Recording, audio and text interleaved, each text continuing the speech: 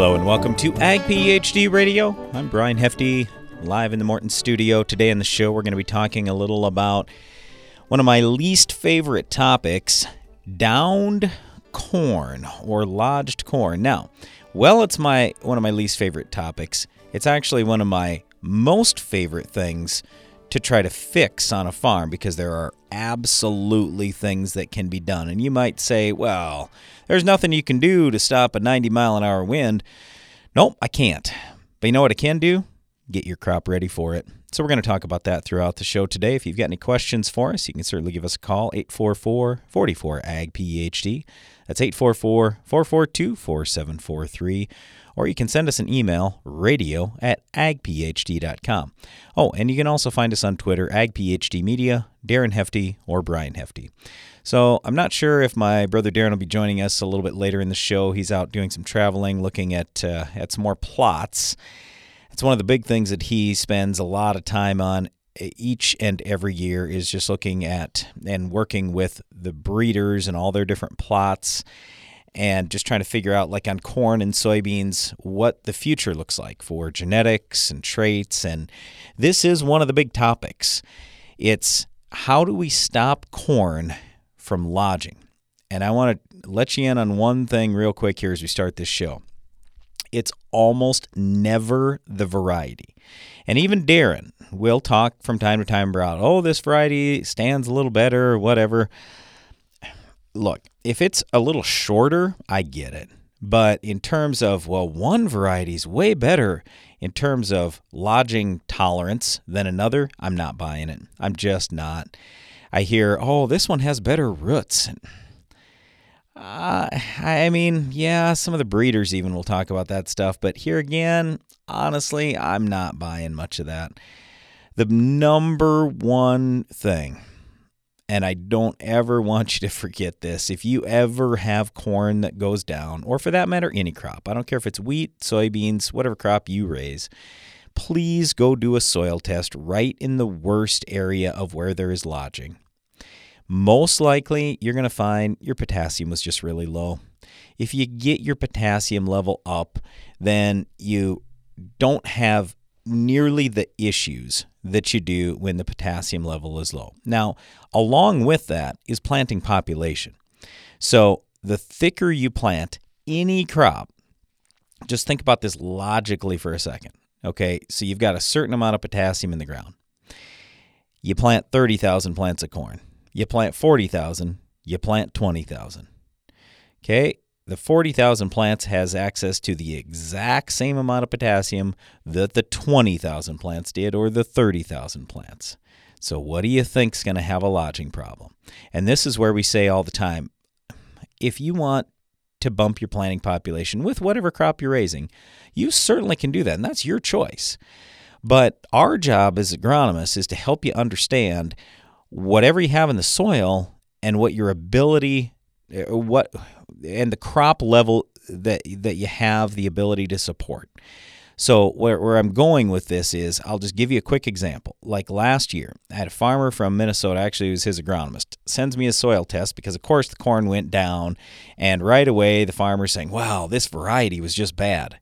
I look at the soil test and I go, you got less than 1% base saturation potassium, and you planted at 36,000 plants per acre. It's a miracle it stood this long.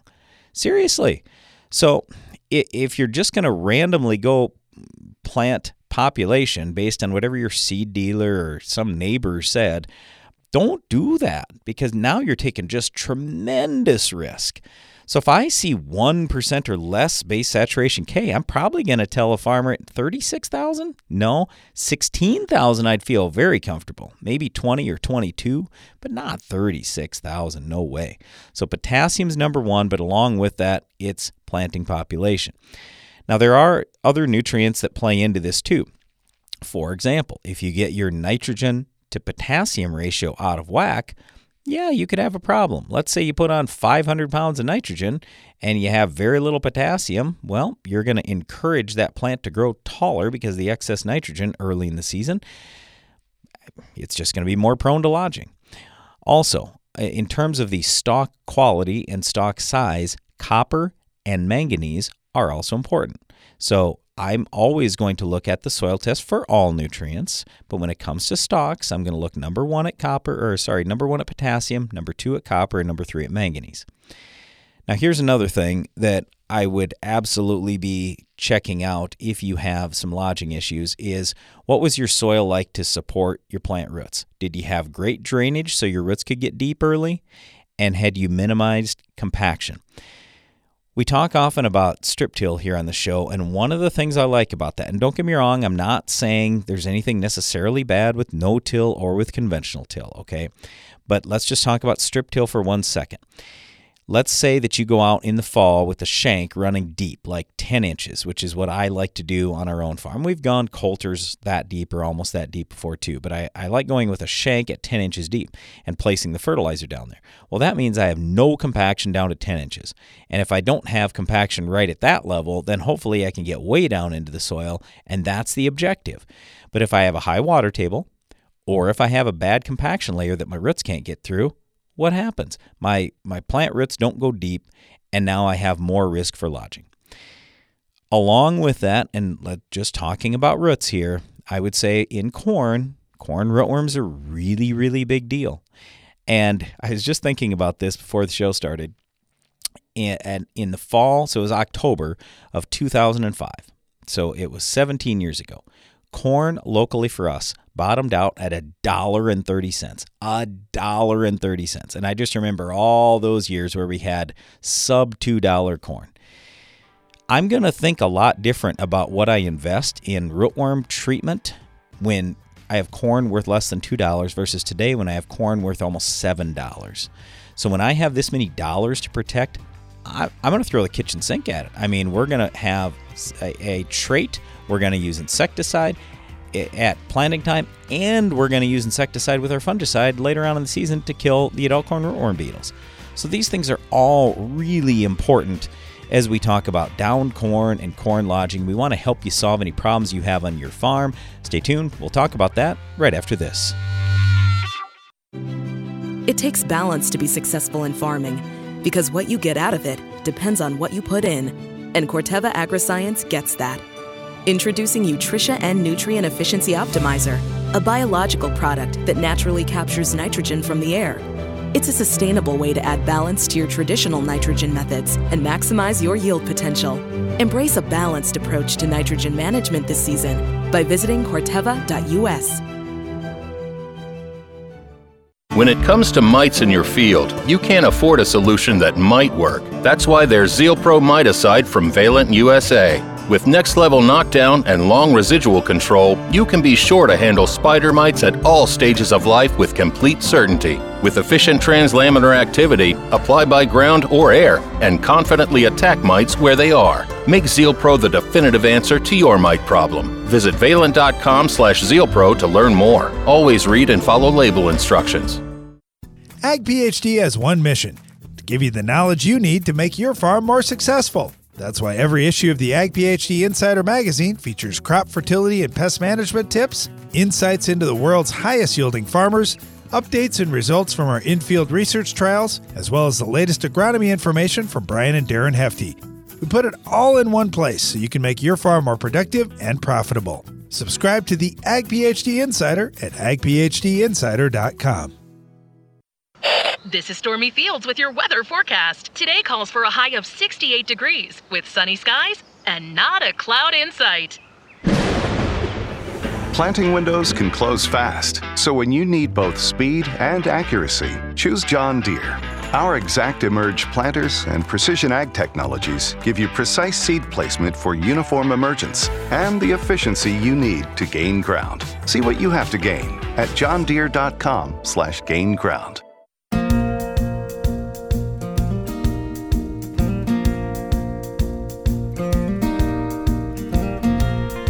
Welcome back to Ag PhD Radio. I'm Brian Hefty, live in the Morton studio. Today we're talking about downed corn, lodged corn, and whether you raise corn or not, this can be a problem in just about any crop. We just don't want to see you have lodging issues.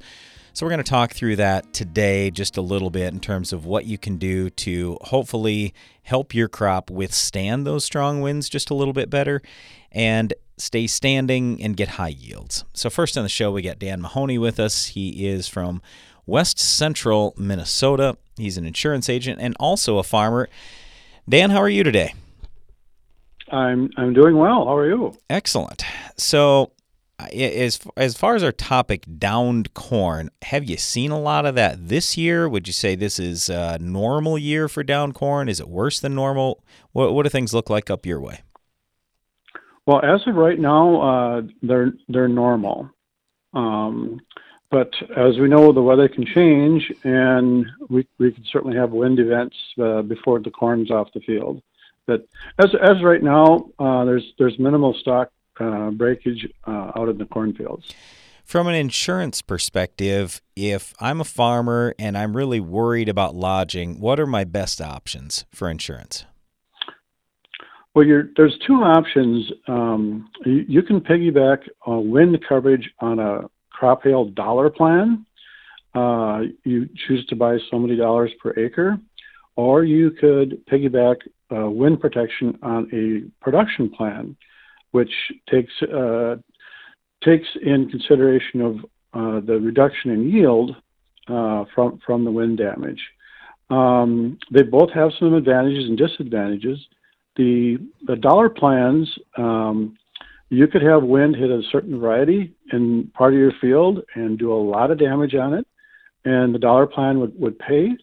If you had a production plan policy, it's possible that you would end up with enough production off the whole field, the good standing corn and the other variety, to basically make be ineligible for a loss payment. So the trend has been going in the direction of more dollar plans these days in our area. But yeah, I'm neutral on what the farmer wants to buy, but it seems like the dollar plans are becoming more popular. Let's talk about your own farm. What do you do? I mean, do you really heavily insure because you're super worried about wind in your area, or is it generally not that big an issue? No, it's a big issue in our area. We take the 80% coverage. Some crops, optional units, section by section. Other crops will take the 85 enterprise unit selection. And then between that dollar amount of coverage, we look at, how much profit do we want to put on top of that. An advantage of the dollar plans, you can crank them up and tailor them down to so many dollars and cents per acre. Sure. The bushel plans, you're kind of limited, but yeah, we carry the wind insurance, which is good through October. Some companies are, some companies aren't, and we take the extra harvest expense option of the policy. Even though we do our own combining, it's an extra headache, and that extra money is nice. If you hire your combining gun, it gives you a few more dollars to offset what the custom harvester might be charging you to go slow or pick the corn in one direction. So anything else you wanted to leave us with today, Dan, when we start talking about downed corn? There's only one thing worse than downed corn, and that's picking down corn when you have wet conditions. Yep. My advice is, although the forecast looks favorable, my advice is if it's down, it's not going to get better. It's going to be worse. And I think you're money ahead, spending some money on LP and getting the corn into the corn head and into the grand tank and into the dryer or into town. I would get to the down corn sooner versus later. Yep, I agree with you 100%. Again, we've been talking with Dan Mahoney. He's with Midwest Insurance up in Morris, Minnesota. Dan, thanks a lot for the time today. We appreciate you being on the show. Yep, anytime, Brian. No problem. Yep, thanks. All right, let's go down to the state of Iowa. We got Mark Licht with us next. He is an extension cropping systems specialist for Iowa State University. Mark, how are things going for you today? Oh, pretty good. It turned out to be a nice day. Yeah, same thing here. So we've had a lot of wind events here, it feels like, in the last few years. The this derecho thing has gotten to be part of every farmer's vocabulary, unfortunately, and people are just almost, it seems like, getting used to wind damage. So what are the most common questions you get from farmers about this whole downed corn topic that we're talking about today? Yeah, so usually the first part of the question is how much yield loss are they going to see, and as well as I do that can be hard to predict at times. Yep. And then just the timing of when that wind event occurs, then they start getting into some of the quality questions. So is it going to reach maturity, or in some cases is it even going to pollinate? If we're that early. Yep. And then it slowly sets into, how am I going to harvest this? Yep. Okay, so you're kind of the harvesting specialist. So what's your advice when you see downed corn? I mean, what do you suggest usually to guys? Yeah, so it really comes back to just plan for a slower harvest, because we all know it's going to slow you down, and especially if you have to go one direction, right? Yep. So once you get that kind of mentality, then you sit back and you say, okay, so how do I do this without damaging the snoots on the head? Make sure that I'm pulling in as much as we can, and it really comes down to settings. So making sure that those gathering chains are pulling correctly. You might take off the ear flaps, so that way you don't have anything there that might bounce those ears out as well. And then it's just taking your time, making sure everything is working as well as it can be. So there are many different types of heads out there, and some people will ask about reels when you have downed crop. So can you talk to us about that real quick?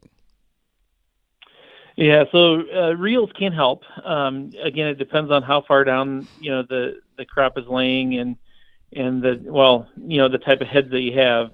So some of that comes back to, we're just trying to help guide that the ears, but also the stalks to flow through the combine. If we have them bunching up, that can create some problems for us, right? Mm-hmm. The other part of that too is not just can we get a hold of a reel, but can we get a hold of a reel that's going to kind of match the combine, match the speed, match the type of down corn that we're dealing with, right? To even get the benefit out of it. Yeah, and the problem is it's very often variable throughout the field, so that reel might be great in one area and not great in another area, correct? Yeah, that's it. And part of that comes down to the speed on the reel. And so if you're able to adjust that speed to match the area of the field, that would be ideal. The downside is now you're trying to manage one more thing, in a situation that's already not ideal. Yep, definitely. All right, we got about a minute left. Any last tips you got for us today, Mark? The other thing that we often see with down corn, especially when it gets dry, is that residue is not flowing through as well. And sometimes that can add hot points that can lead to field fires. So, if we are dealing with down corn, just be aware of that. Check, make sure you've got everything greased well. Make sure everything's running properly. Yeah, good tips. We were talking to a farmer just the other day who had a bearing go out on his combine. Fortunately, his grain cart operator saw that the fire started right away, so there wasn't some big catastrophe. But yeah, it can happen to anybody. Well, we've been talking with Mark Licht. He's with Iowa State University. Mark, thanks for the time today. We appreciate you being on the show. Yeah, thanks for having me. You bet. Right, again, we're talking about something you probably don't want to discuss, but unfortunately it happens on just about every farm sooner or later. It's lodging issues, especially with corn. So today our topic's downed corn. We'll talk a little more about that right after this on Ag PhD Radio.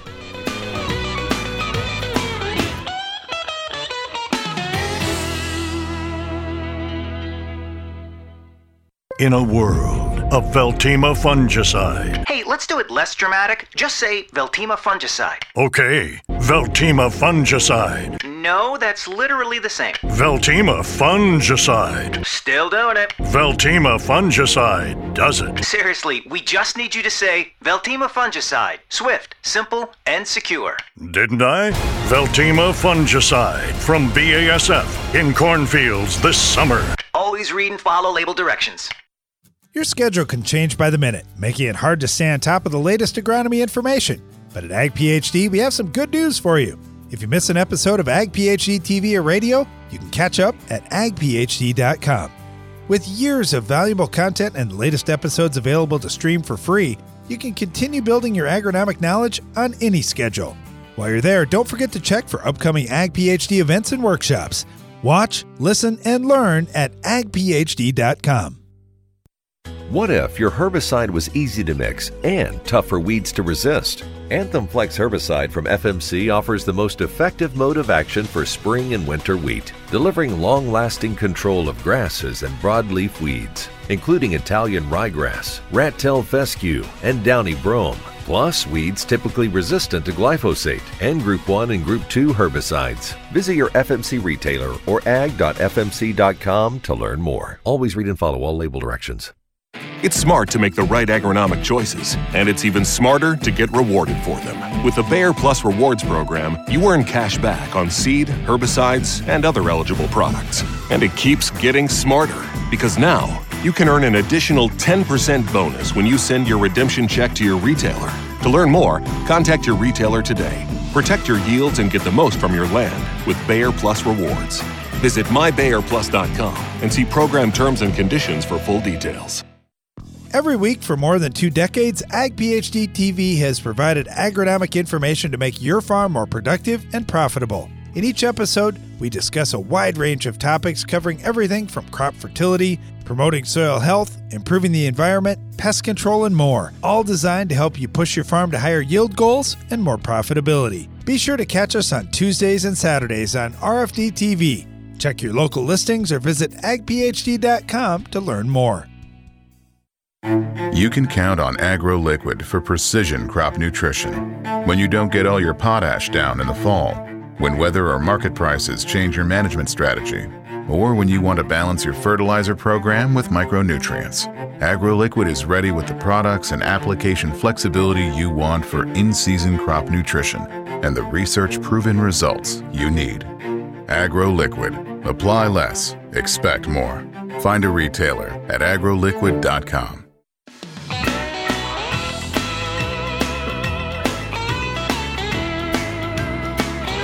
Thanks for listening today to Ag PhD Radio. I'm Brian Hefty, live in the Morton studio. Today we're talking a little about downed corn. If you've got any questions for us, we'd be happy to take your phone call, 844-44-AG-PHD, or you can send us an email, radio@agphd.com. All right, next on the show, we've got Ben Albert with us. He's from North Dakota and a Case IH harvesting specialist. Ben, how is harvest going up in the state of North Dakota so far?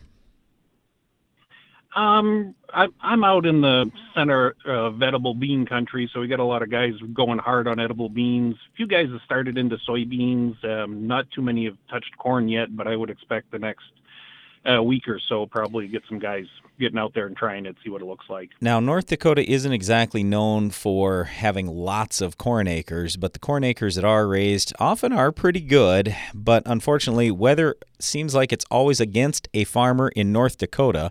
So talk to us just a little bit about some of the downed corn that you've seen in the past up there, and what are maybe some of the best tips you've had for guys to get that corn out of the field, or at least as many bushels as possible out of the field. Yeah, we definitely have our weather challenges, and with some of the summer storms, we do see some of that downed corn. Probably a couple of the first things I would start with on my corn header, items that, you should be checking in any corn condition, but my stock roll knives, I want to make sure those are sharp and that they're adjusted correctly so I can get a good grip on that stock when it comes into the corn head. And then also my stripper deck plate gap. I want to make sure that they're adjusted about 1/8 of an inch wider in the back versus the front. That helps minimize any plugging issues. And then also make sure that gap between the plates is consistent from across the width of the header, because I don't want one end open wider than the other. I want to have those even. Like I say, those things, items that no matter what I'm harvesting, I want to do those first. Then after that, get into down corn. We really need to look at the angle of our header. Typically, we want the deck plates at 23 degrees when we're sitting at operating height with that header. Down corn, I might go down as flat as 19 to 20 degrees. I do want to watch if I'm running a chopping corn head that I'm not flattening out so far that I start double cutting my stalks underneath the head, because that takes some extra power that I don't need to be expending doing that. Yeah, although you're going to be running probably really slow when you're going, so maybe it's not as big a deal as normal when you're trying to go full speed, right? Well, still, the price of fuel these days, we don't want to burn any more than we need to. But, just one thing, that's something I run into from time to time. But, flatter 19, 20 degrees, a lot of times will work better. If we've got hydraulic fore-aft tilt on our feeder house, we can use that as we go to make those adjustments. Something else I tend to look at, too, is gathering chain timing. If I put my chains so that the lugs are tip to tip, it's quite a bit more aggressive on feeding in those tangled conditions. Mm-hmm. It will pull more trash, broken stalks, whatnot, into the combine, but in those conditions, I got to do what I got to do to get the crop in. Right. So what are the most common mistakes you see where you go out into a field, the corn's down, the guy's trying to get it out, and he's just not picking it up correctly, or maybe too much is going through or something? I mean, what are the most common mistakes that you do see out in a field like that? Probably one of the biggest things is direction of travel. When it's really bad, sometimes we got to look at, which side are we starting the field on? Do we maybe need to switch to the other side and work in the opposite direction? Things like that. I've seen really severe cases where we're having to harvest in one direction, which nobody wants to do, but some days you got to do that. So. Yeah, we had that happen one time on our farm, and I just vowed I'm going to do everything I can to prevent that from happening again in the future, because we had to go 1 mile an hour, one direction. Fortunately, it was just one field where we had really pushed the planting population way beyond what we should have for the potassium we had in our soil and everything else. So that was our challenge there. Ben, anything else you want to leave us with when it comes to this down corn topic? Probably the last thing I'd touch on with the headers is just our header speed. As you're running slower in the field, you can run your feeder house speed slower, provided you've got variable speed on the combine. Sure. That helps reduce our losses. Typically, we want to run it as slow as we can, but we want to get those ears to hit the deck plates about halfway back is what we're shooting for.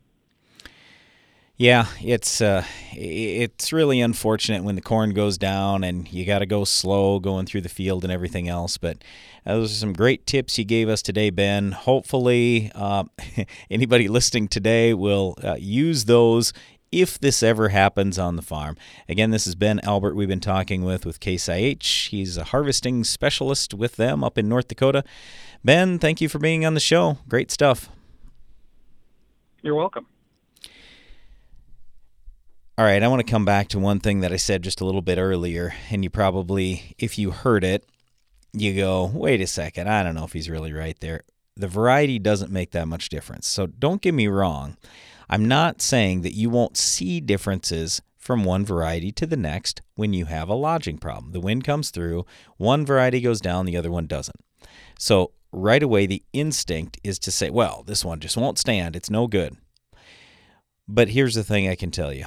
And if you remember earlier in the show, I just made the comment that Darren was out looking at more breeder plots today. So we're doing this constantly, and we're evaluating literally like 100 different varieties on our own farm each year, just so we have better information, and then we can talk to you from a more educated standpoint. But I would just say this. One year, a variety might look better than the other. And the very next year, it's flip-flop completely. And in fact, what we often see is in the same year, the varieties can be flip-flopped. So we've had it where, here, one variety goes down, the other one doesn't. And 20 miles away, it's the exact opposite. The one that stood here goes down there. The one that went down here stands there. The reason why this is happening in a lot of cases is it's not so much the variety. It's the stage of growth that variety is in. And it's also a little bit time of day. So let's talk about first the stage that each variety is in. So at different points during that plant's life, it will be more prone to wind lodging and then less prone. And it goes through these kind of cycles where it's trying to grow tall, yet then the stalk's got to fill in. And I mean, there's just a lot going on in each plant. And also this can be impacted because of the herbicide you spray, because of maybe some weeds around that variety at that timing. It can have something to do with tillage and compaction and drainage. I mean, there's a lot of stuff that can enter in here. But where I'm going with this is a lot of it has to do with the stage of growth the plant is in right then. And also, when I say time of day, what they found is that with plants, they are the most vulnerable. With corn plants, they're the most vulnerable in the early morning hours. So, in other words, they have actually been fairly strong, but then during the day, but then at night, for whatever reason, as they're growing, then they're just a little bit weaker. And so when you look at the hours of, I don't know what exactly it is, but let's call it 3 a.m. to 8 a.m. or something like that. If your big wind event happens during that time frame, you're more likely to have a lodging problem than if the wind happened at, let's call it noon. So it gets frustrating as a farmer because you want to have a simple answer for everything. It's great when you can self-diagnose something and you go, well, easy to figure out here. This variety went down, this one didn't. I'm planting all this variety in the future, and I'm not planting that other variety because it's no good. But I'm just trying to tell you here, that's almost never the case in our evaluations of corn hybrids over the last 30 or 40 years. It rarely is the variety. It's almost always something else, or if it is the variety, it's just the stage of growth it's in rather than the variety itself. So please don't fall into that trap of thinking, well, I've had lodging problems before, I'm just going to plant better hybrids. No, that's probably not going to do it. It comes back to potassium, planting population, nitrogen to potassium ratio, drainage, compaction, weeds, diseases, and insects like corn rootworms. So there are a lot of other management steps you can take to make your crop a lot more tolerant, because we all know the wind's going to happen. It's just, is your crop going to stand or is it not? Okay, right after this, we're going to get to your questions in the Ag PhD mailbag. Stay tuned. When I step on someone's farm, I feel like I've already walked a mile in their shoes. I spend spring on the tractor and fall in the combine. I see the excitement in my kids' eyes on our farm, but worry if there's enough of it for all of them. I make sure everything Case IH makes meets the challenges farmers face, because I face them too. My name is Ryan, I am a farmer, and I work at Case IH. Case IH, built by farmers. Don't turn your fertilizer application plan into a guessing game. Understand exactly how much fertility you need to reach your yield goals with the Ag PhD Fertilizer Removal app. Simply enter your crop and your yield goal, and the Ag PhD Fertilizer Removal app calculates the amount of nutrition needed to keep your crop healthy and working for you. Quit playing guessing games with your fertility needs. Download the Ag PhD Fertilizer Removal app today. Available on the Apple App Store and in Google Play. The value of your farm building is in its ability to protect what's stored inside. That's why Morton Buildings ensures that every machine, storage, and insulated workshop we build will provide superior strength and durability. As a 100% employee-owned company, we're all committed to being the industry leader with a focus on innovation, service, quality, and most importantly, customer satisfaction. To get started on your next project, please visit mortonbuildings.com.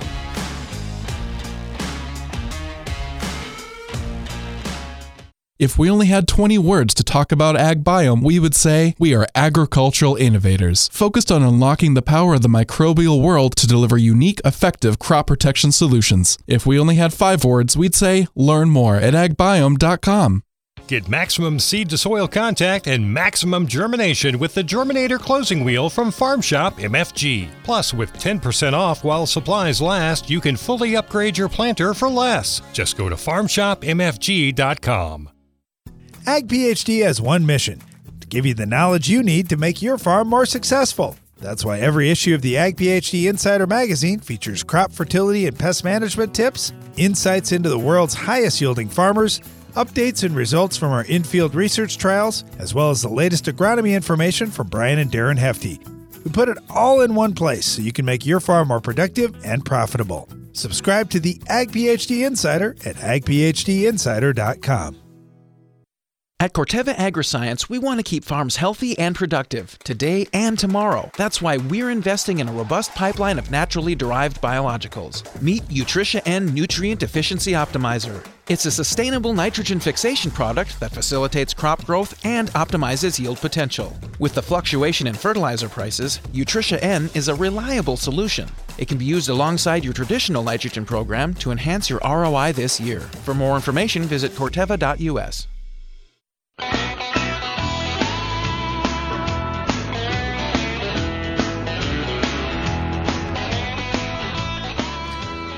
Thanks for listening today to Ag PhD Radio. Brian Hefty here live in the Morton studio. We've been talking about downed corn just a little bit, and I guess the last thing I'll leave you with on that topic is, if it happens to you, hang in there. Don't get too discouraged. And in farming, I'll just say this. We as farmers have to go through a lot of tough times. Unfortunately, that's just the way it is. It feels like many days everything is against us, from the markets, the farm news, interest rates, the weather, the weeds, the insects, the diseases, you name it. But I'm just trying to encourage you, because when you see a problem, if you just look at it rather than from, oh, woe is me and this is terrible, and instead turn it around and say, okay, I've been faced with this big challenge here. Number one, how am I going to get through this? And you will make it through. And then how am I going to make sure this doesn't happen to me again in the future? So I was saying just shortly before the break there that we had a severe issue with downed corn. This goes back, I don't even know, 20 years ago, 15, 18 years ago, somewhere in that time frame. And we had to harvest corn one direction, 1 mile an hour, on about 120 acres, 140 acres, something like that. And I felt so bad for all of our people that were working with us at the time. It's like, it was a management decision. It was 100% my fault. I planted way too much population for what we had out there for potassium. And I learned that afterwards. I learned from the event. And so we haven't had that happen since, and I don't believe it ever will happen again. And we can talk all we want about these derechos and strong winds and everything else, but even in those kind of events, you can do better. I'm not saying we're going to stop any lodging issues, but at least we can have more tolerant, more resilient plants. So I just encourage you, hang in there. Things will get better, and we just all have to try to learn from our mistakes so they hopefully don't ever happen again. And if you have any specific issues, or let's say you do go out and soil test right away afterwards in the worst areas, just send us your soil tests. We'd be more than happy to take a look at them. All right, let's get to the Ag PhD mailbag. It's the mailbag! All right, I was just saying, hey, send us your soil tests if you ever want us to take a look at them. Well, that's what Larry did. He says, here is my field. It's in Arkansas. We get about 50 inches of rain a year. Unfortunately, usually in big events at a time. But anyway, this field has been mined for many years. Production's now around 35 bushels per acre on soybeans. We want to invest to get up to 70 bushels in 3 years. What would your recommendation be, and what should we attack first? I'm also bringing my brother Darren on the show now. He's just calling in from out on the road. So Darren, I assume you heard the question there, and I'll just tell you on the soil test, here are the few key things that stand out to me. First of all, it's relatively light soil, but not super light. It's 9 CEC. But anyway, here are the problems. Soil pH 4.9, phosphorus level 11 parts per million, potassium level 38 parts per million, boron is 0.2 parts per million, and zinc is only 1.7 parts per million. So I mean, our general recommendation is you got to get that pH up at least near 6, preferably a little over 6 would be great. Phosphorus, personally, I like 50 parts per million at an absolute bare minimum. On our own farm, I like 100 to 200 a lot better, but 50 is an absolute bare minimum, so you got to put a bunch of that on. And in your relatively light soil, I just say, yeah, you got to put a lot of potassium on, first of all, but you don't have to get too carried away thinking, well, I got to go nuts pre-emerge or, trying to build the soil up, because you do have 9 CEC and lots of rainfall, you're going to have some leaching of potassium. So where I'm going with this is you have to be thinking, or at least my opinion is, you should be thinking multiple applications of potassium each year. Probably just one shot mid-season, and you should be in good shape. But things like boron that I mentioned, sulfur, you're only at 19 parts per million. You're always going to need nitrogen. I mean, in most crops, soybeans hopefully will be okay without you putting a bunch on. But anyway, I mean, those leachable things, you're just going to have to continue to spoon feed them. And it does look like you have irrigation, so I would encourage you, with irrigation and lighter soil, you can change stuff fast. So can you get to, so even though you've been at 35, could you get to 70 within 3 years? Absolutely no question about it. Darren, any other thoughts on that? Well, I totally agree. We could turn this thing around quick. I would get the lime coming, and I would order the chicken litter today. Get coming, try and build fertility up as fast as you can for this next crop. And like you say, you're going to have to keep managing it each year. But, yeah, I'd start pushing for it right now. We got enough potential with this crop. You look at how many dollars per bushel you can lock in. Yeah, I know. It's a lot. And yeah, and Larry didn't say anything about chicken litter. Maybe he does have that available. I'm not sure, but all I know is you got to do whatever you can to build up that soil. It's Arkansas. It's so the odds are high, yeah. All right. Next one is from Shiner, who asks, is it true that the legume crops like clover, beans, peas, they lower pH slowly over time? Look, any crop can do that, and here's the reason why. Because plant roots not only bring in water and nutrients, they also kick out sugars into the soil, and they're putting out chelating agents. And these chelating agents are also known as organic acids. So when they're putting out acid into the soil, over time, it's certainly possible that crop could lower pH. Now, granted, there are a lot of other things that go into soil pH, nutrient imbalances and all that kind of stuff, but sure, if you raise a tremendous crop, it will put some acid out into the soil, and it could at least, well, certainly temporarily it's going to lower the pH, but even long-term, it could lower pH if it's left unchecked. All right, next one is from Steve in South Central Minnesota. He said, my questions are around pH and buffer pH and creating lime recommendations. I have some fields where the pH reading on a soil test comes back at 5.5, but the buffer pH is 7. Well, when I run a prescription based on University of Minnesota recommendations, they say to put 0 tons of lime down at that point. Now, on their recommendations, a buffer pH of 6.9 or higher gets 0 tons recommended. Well, what are your thoughts on these buffer pH recommendations? I know some states base lime recommendations off cation exchange capacity, organic matter, and soil type. And with a water pH of 5.5 and a buffer pH of 7, would you apply lime? Anyway, more information on at least that grid point. I've got soil type, Hayden loam, 2 to 6% slope. CEC is about 10, organic matter 2%, calcium about 1,400 parts per million, magnesium 300 parts per million, 73% base saturation calcium, 23% base saturation magnesium, and base saturation K is 4%.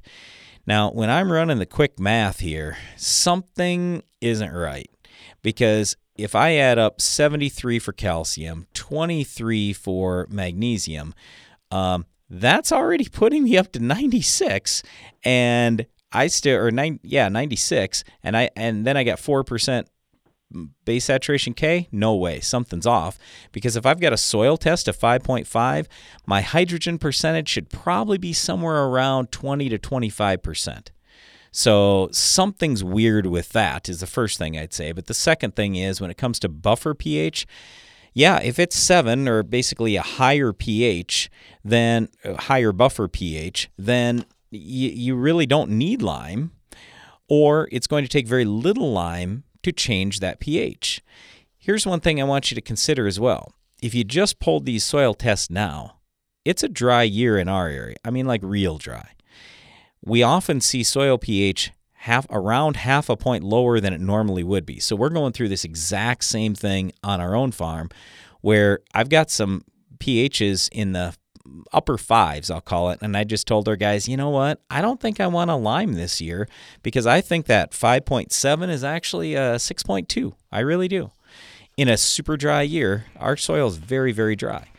But anyway, would I put a little bit of lime on your 5.5 pH? I probably would. Very little. It only takes a little splash and it'll raise it up. But yeah, that's most likely what I would do. And I would get the soil retested, or at least in that spot, because base saturation, something's wrong there. So I'd like to know what it really is. Thanks for the question, Steve. Stay tuned. We'll be right back with more Ag PhD Radio. Early does it. Strong early season defenses against seedling insects and soil diseases are key to a successful season. The leader in in-furrow solutions, FMC, helps protect your fields from the start with a growing portfolio of in-furrow innovations. You can't predict the future, but you can plant for it. Visit your FMC retailer or infurrow.ag.fmc.com to learn more. Always read and follow label directions for use. Your schedule can change by the minute, making it hard to stay on top of the latest agronomy information. But at Ag PhD, we have some good news for you. If you miss an episode of Ag PhD TV or radio, you can catch up at agphd.com. With years of valuable content and the latest episodes available to stream for free, you can continue building your agronomic knowledge on any schedule. While you're there, don't forget to check for upcoming Ag PhD events and workshops. Watch, listen, and learn at agphd.com. Get more durability for less downtime with Soil Warrior Strip Tillage from Environmental Tillage Systems. Improve fertilizer efficiency and reduce passes and fuel usage. Now that's ROI. Learn more about ETS at soilwarrior.com. Pentair Hypro Ultra Low Drift nozzles are your ideal choice for the Enlist E3 herbicide system. With coverage comparable to flat fans and with 90% less drift, ULD nozzles meet all required standards for Enlist applications and provide optimal performance of contact herbicides. Learn more at pentair.com/hypro. Do you have crop failures due to flooding, drought, or another event? You may need to consider a better burn-down regimen. Adding just 2 ounces of New Farm Panther SC to your tank mix not only provides faster results, it provides residual that lasts. You gain flexibility to keep your cropping options open. Ask your dealer for Panther SC and get Panther power in your tank. Every week for more than 2 decades, Ag PhD TV has provided agronomic information to make your farm more productive and profitable. In each episode, we discuss a wide range of topics covering everything from crop fertility, promoting soil health, improving the environment, pest control, and more, all designed to help you push your farm to higher yield goals and more profitability. Be sure to catch us on Tuesdays and Saturdays on RFD TV. Check your local listings or visit agphd.com to learn more. When it comes to mites in your field, you can't afford a solution that might work. That's why there's ZealPro Miticide from Valent USA. With next-level knockdown and long residual control, you can be sure to handle spider mites at all stages of life with complete certainty. With efficient translaminar activity, apply by ground or air, and confidently attack mites where they are. Make ZealPro the definitive answer to your mite problem. Visit valent.com/ZealPro to learn more. Always read and follow label instructions.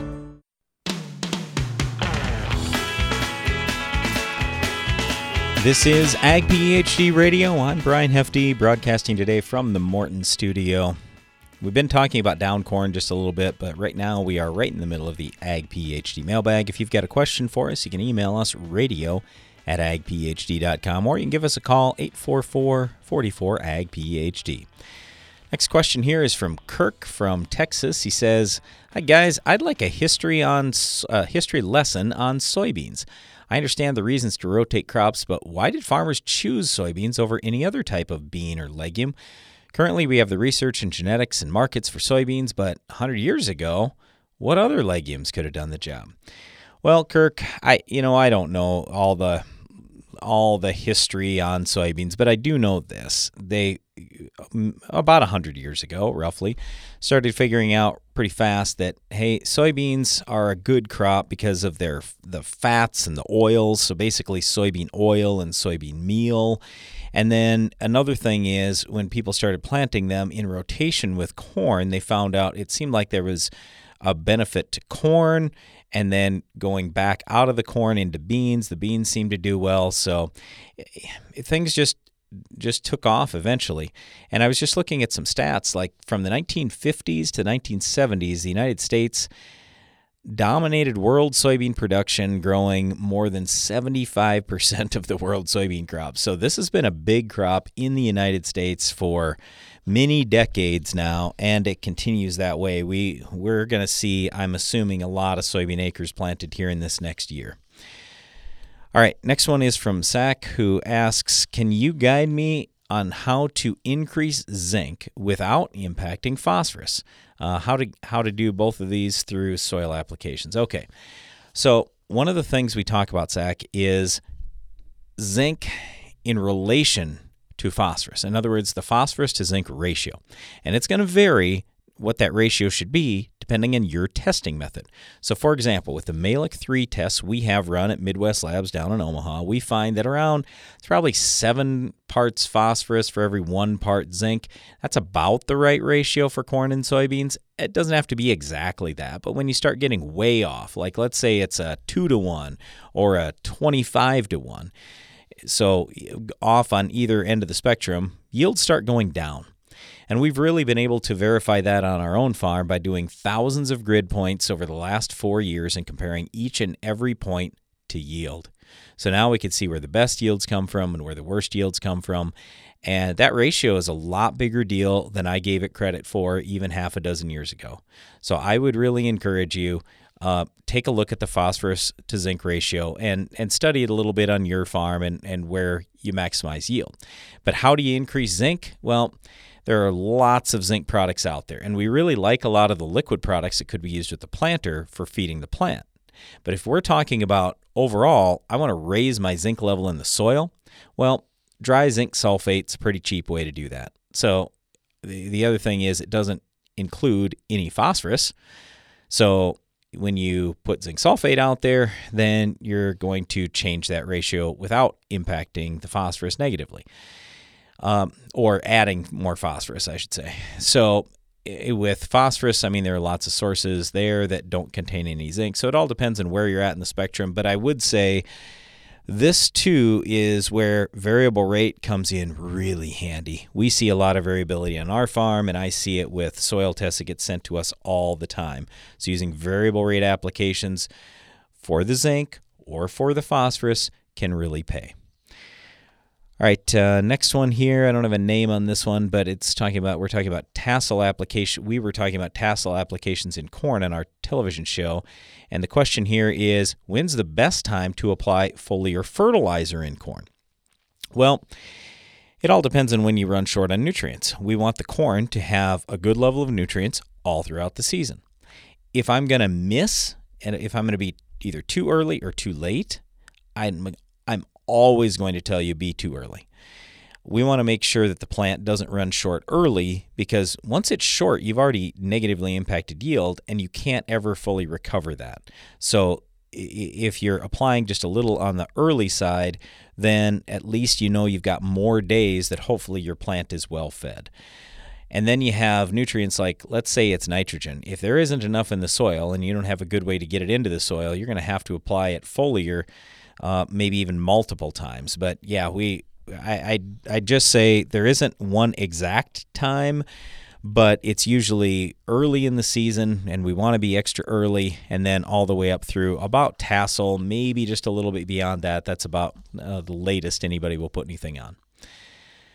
Okay, next question is from Brandon. He says, I actually have 2 questions. He said, I wrote back a few weeks ago on chicken litter. Well, the sales rep says he doesn't want to put more than 3 tons per acre in front of soybeans, and they'd spread it over the winter and work it in the spring. He said if I put more on, I'll have a lodging problem. Now, I read that Kip Colors is putting down 5 tons of some kind of litter in his area in front of soybeans. Now, I know we have different environments, but I'm wondering, could I put 6 tons on in south central Minnesota and still be okay? We have a higher average yield than a lot of people do in our area. We're shooting for 85 bushel beans. We've been getting in the 70s. And then my second question, he says, is what tire pressure should we be running on our tractors in the spring for planting and tillage, as well as fall PSI? Also, does planter tire PSI matter as well? Going down the road with full tanks of liquid fertilizer, I know my center tires have to be full on PSI, but should I be lowering my outside tire pressure? I'm a younger farmer. I'm just trying to do things right. Okay, so Brandon, first of all, I'd like to see tests, and maybe we did when you sent us these tests a while back, on your soil and on the chicken litter to tell you what we're going to feel comfortable with.